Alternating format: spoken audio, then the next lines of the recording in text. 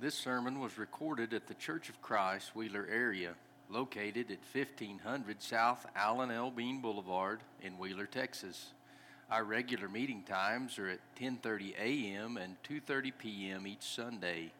Come join us as we seek to worship God in spirit and in truth. Today we are simply going to start with a picture. I don't know these people. I don't know their story or anything about them. I just found this picture on the internet. And I don't know anything about their situation. But it's kind of obvious that the young man has broken one of the rules of who I assume to be the mother, but he has broken one of her rules, and she feels it's necessary to scold him about that. She might have asked him to wash the car, and he decided to use her favorite hooded sweatshirt as a wash rag. More likely, he was probably asked to do the laundry and mix the colors in with the whites. And regardless of the situation, the mother obviously set some parameters for the son to follow.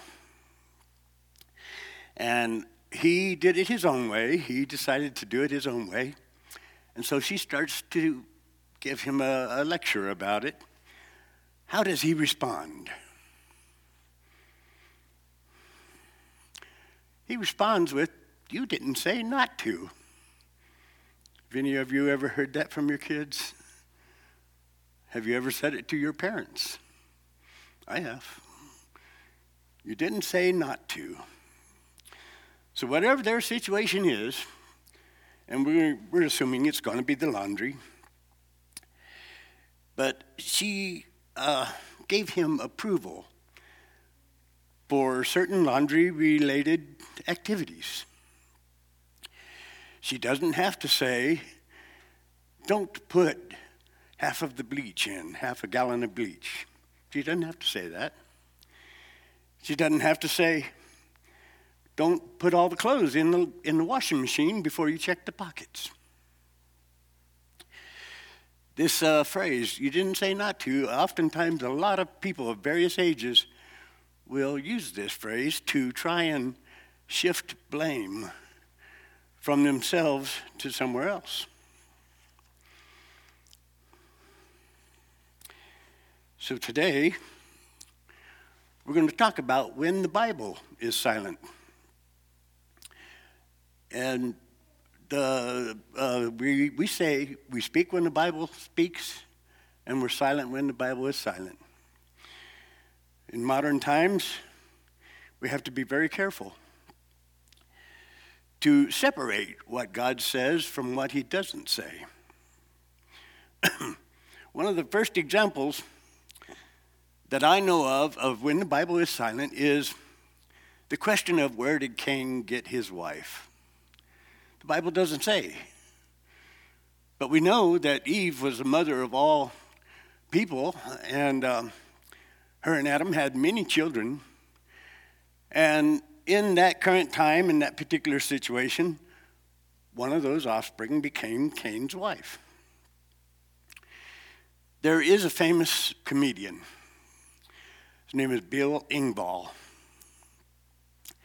And he does a comedy routine in which he talks about all the warning labels that are on virtually every product that's out there. And he uses as an example the warning on the back of a fan belt that states you should stop the motor before changing the fan belt. People kind of have this kind of mentality to where they think, if it's not spelled out for me entirely, I can do it my own way. Sometimes you have to spell it out, every little detail. On this particular picture, this is a common item. We've all seen them. This is a to-go coffee cup from a fast food restaurant. I'm not advertising for the restaurant, but pay attention to these words that are on that coffee cup. Why are those there? Several years back, a customer went through the drive-up window at this particular restaurant, or this branch, this restaurant's corporation, one of their outlets, and purchased a cup of coffee. And as he proceeded to leave, he spilled it in his lap, and he sued this establishment and won.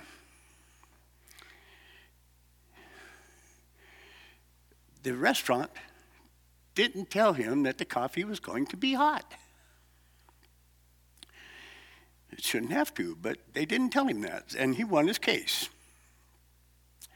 Another example is many years ago, a man purchased a gas-powered lawnmower from Sears, and he decided to pick the lawnmower up and use it to trim his hedge. He became injured. He sued Sears, and he won his case. And his argument was the owner's manual for that product didn't tell him that he couldn't do that. Anytime we hear of a story like this, that people ignored certain common sense rules, things that are implied but not stated should not have to be explained in every little detail. And the result is that now more and more corporations will put warnings on their products concerning every possible misuse a person could do from that product. Medications even. Years ago, you would get a prescription from the doctor and he would say, take 2 of these with food, and if it might give you an upset stomach or something. He would tell you a few of the side effects and you'd go on your way. But now, medications go as far as saying, if you're allergic to this medicine, don't take it. Some of this stuff goes without saying. If this stuff is going to kill you, don't take it. And now you get a prescription, and there's 4 pages of possible side effects. They list everything from heart attack to blood pressure to drowsiness or possibly rash. Why is that? Well, it's because if they remain silent about any of these possible side effects, someone will use that silence against them. There are certain things that just require a little bit of common sense. I guess then I can ask, what about when the Bible is silent? What about when the Bible doesn't say not to? How do we know what is right about God, about us, about our worship, and about the church, about how we're supposed to live or how we're not supposed to live? Well, the Bible is our source. Did I miss one? No, yeah, the Bible is our source. Not human tradition, not cultures, not cults, not family, not man's ideas, not fads, not the latest craze. The Bible alone is our source.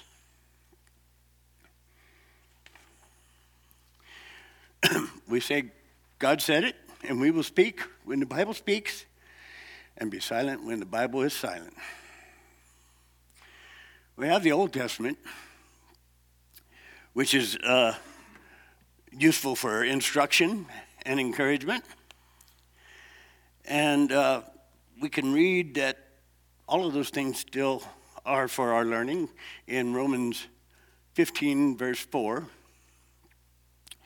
There we read, for whatsoever things were written aforetime were written for our learning, that we, through patience and comfort of the Scriptures, might have hope.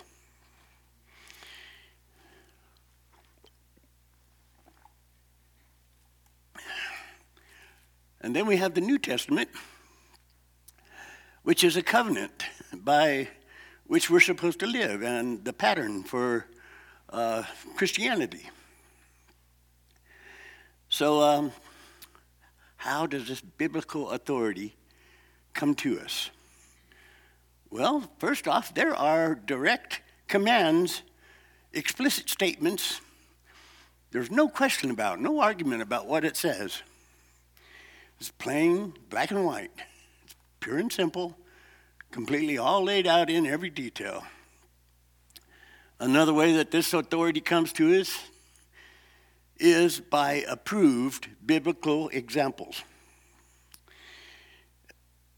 When the Christians did something that was approved of, we're basically told to go and do likewise. Also, negative examples can be useful for teaching. One positive example of that we can learn from is in Acts, the 4th chapter. In the latter part of that chapter, where they are being told to be generous with their possessions, the people are selling their land and various properties, and they bring it to the apostles and basically tell the apostles, use this as you will. Give it to the poor or for the evangelists. Just use it how you will. And Barnabas is one of the people that was doing this, and he's listed in there. But almost immediately after this part where they say, oh, this is a good thing, Ananias and Sapphira come in. This is in chapter 5.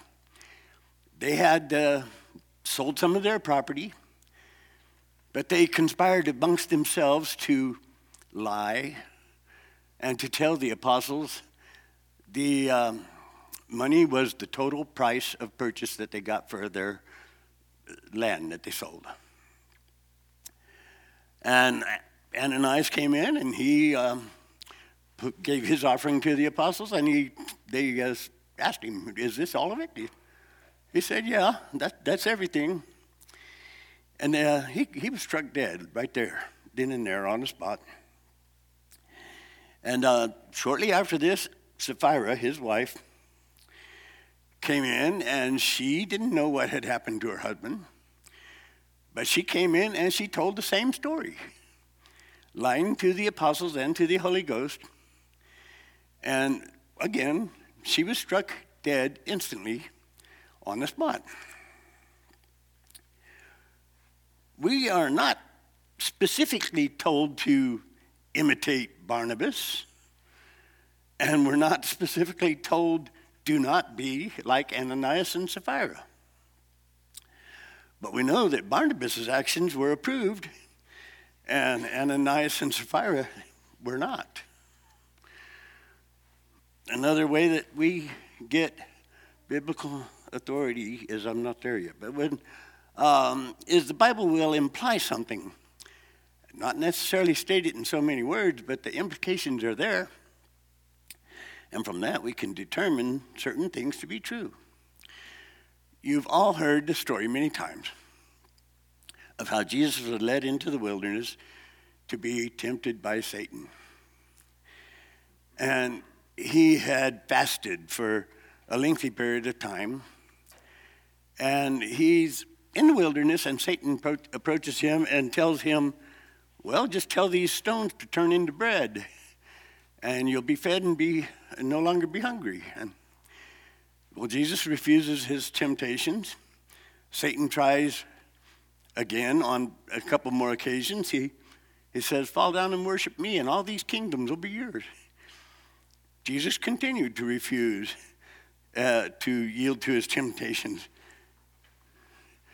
And we could see in what he had to say about that in Matthew 4, verse 10. Then saith Jesus unto him, get thee hence, Satan, for it is written, thou shalt worship the Lord thy God, and him only shalt thou serve. I use eSword. It makes things a lot easier for me, and there's cross-references available. One of the cross-references that was in Esor led me to a scripture in Deuteronomy that Jesus is referring to. In Deuteronomy, the 6th chapter, and verse 13, we read, "Thou shalt fear the Lord thy God, and serve him, and shalt swear by his name.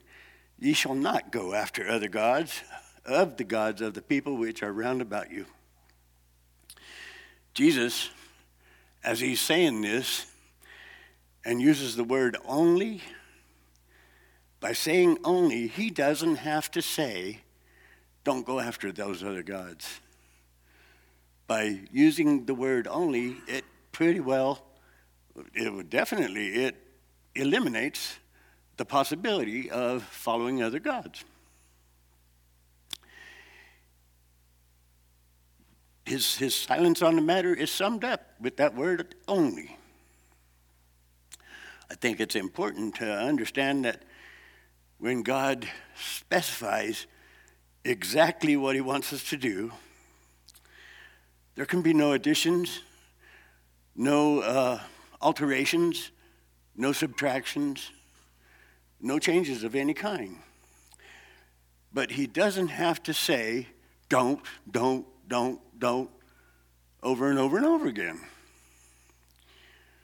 For example, we know the story of Noah, how God told Noah to build the ark. And we can find that in Genesis chapter 6, verse 4. He tells Noah, "Make thee an ark of gopher wood. Rooms shalt thou make it in the ark, and shalt pitch it within and without with pitch." We don't know what type of wood gopher wood is. But God didn't say, don't use oak, don't use maple, don't use cypress or cedar. He told him to use gopher wood. Some people say that just means he told his sons to go for wood. Probably not so. The story continues in the 15th verse. "And this is the fashion which thou shalt make it of. The length of the ark shall be 300 cubits, the breadth of it 50 cubits, and the height of it 30 cubits. Noah is given explicit instructions on how to proceed.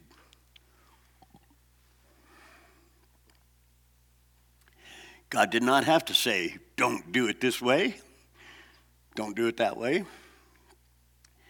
He didn't have to say this because the commands he gave were definite and not to be changed. Another example where God gave explicit instructions that he expected to be followed to the letter can be found in Exodus chapter 12.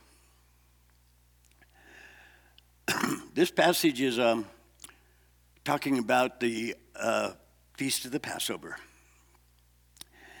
And it tells, we'll read it first. It reads, "And they shall take of the blood and strike it on the two side posts and on the upper door post of the house wherein they shall eat it." This passage tells all the stuff they're supposed to do. They're supposed to use a lamb.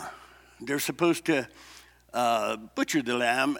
They're supposed to roast it in fire. They're supposed to consume it. They're supposed to put the blood on both sides and then over in the overhead part.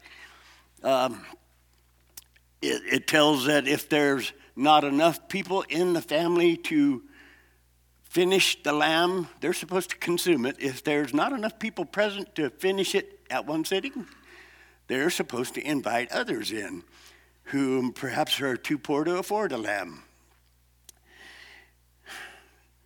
But they're even told how they're supposed to be dressed when they do this. And they're told this to be no changes, no deviations. And by doing these things and putting the blood on the post, they show the angel of the Lord that there are God's people living there. And he would pass it by. Another example, can be found in 1 Chronicles, chapter 13. This was a happy time. This was an exciting time.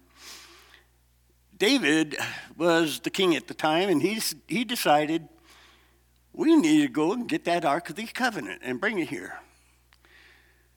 And the people said, oh, yeah, that's a good thing. Let's do that. And so they're all happy, and they're having pretty much a celebration. They're playing music, and they're all joyful, and they're going to go get the Ark of the Covenant and bring it home. 1 Chronicles 13:7, we can read, and they carried the ark of God in a new cart out of the house of Abinadab, and Uzzah and Ahio drove the cart. And David and all Israel played before God with all their might, and with singing, and with harps, and with psalteries, and timbrels, and with cymbals, and with trumpets. And when they came up unto the threshing floor of Chidon, Uzzah put forth his hand to hold the ark, for the oxen stumbled. And the anger of the Lord was kindled against Uzzah, and he smote him, because he put his hand to the ark. And there he died before God. They knew they weren't supposed to carry the ark on a cart. They did buy a new cart, but they weren't supposed to put it on a cart and carry it that way. Only the Levites were allowed to carry it. The ark had rings on the sides, and they were to insert long poles into these rings, and then it would be lifted up and carried on their shoulders, perhaps much like a stretcher. That's how they were supposed to carry it, but they, whatever reason, decided to put it on a cart. Maybe it would be easier, or they were going to carry it on the cart. And it was probably entirely instinctive on Uzzah's part to try and stabilize that ark when the oxen stumbled. It wasn't allowed. And God struck him dead right then and there. That kind of made David mad at God, that he would strike Uzzah dead. But then later he came to his senses, and he realized he had no business being mad at God. And they went to bring it back again later on.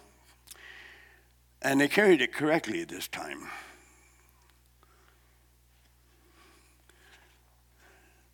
That's an example of they didn't do it exactly the way it was supposed to be done, and things turned out badly. So I think we can see by these examples that when God gives us commandments, he has authorized people to do whatever is necessary according to the rules he has set. And he has allowed people to do this as long as they don't make any changes, alterations. These things are not allowed at all. In these modern times, we see so many practices and traditions that people accept and say, oh, that's okay. One of the most common and probably most popular that you hear nowadays is the subject of same-gender marriage. They say, that's okay. Well, it's simply not so. It just isn't. We're going to go to Matthew the 19th chapter, verse 4. And in this passage, the Pharisees have come to Jesus and they're asking him about divorce. But we're going to use what Jesus has to say. In 19 and verse 4, he says, and he answered and said unto them, have you not read that he which made them at the beginning made them male and female? And said, for this cause shall a man leave father and mother, and shall cleave to his wife, and they twain shall be one flesh. Wherefore they are no more twain, but one flesh. What therefore God hath joined together, let not man put asunder. That's it. Plain and simple. That's God's plan. one man, one woman, not two men, not two women. And to use this scripture, Jesus, as he's saying this, he's going all the way back to Genesis from the very start, where God made man and woman. There are so many things that people, in order to satisfy themselves, will try to change or alter. God never said, don't make a bunch of denominations or different creeds or traditions that are outside biblical authority. God never said, don't change the element of the Lord's Supper. He didn't have to. God never said, don't change the Lord's Day and make it a Monday or a Thursday. He didn't have to, because he said the first day is the Lord's Day. God never said, don't appoint women to be elders and preachers. He didn't have to. He said elders are to be the husband of one wife. That pretty well excludes any other possibilities. God never said, don't sprinkle babies and call it baptism before they're even old enough to know sin. When he said that his word is to be preached and a conviction is to be reached and to repent and to be immersed, that was all inclusive. And he didn't have to say, don't do these other things. How about God never said, don't pray to Mary? Because it wasn't necessary. All these things that have been brought into the religious world go against the biblical authority. He did say what to do, and all these other things are alterations, additions, or substitutions, and they're not to be a part of our worship, our teaching, or our practices. God doesn't have to list all of these things and say, don't do them. He told us what to do, and that's enough. Thank you for listening to today's sermon podcast. If you have questions about what you have heard or would like to know more information, please contact us by emailing cofcwheelerarea@gmail.com or look us up on Facebook or Instagram and send us a message there.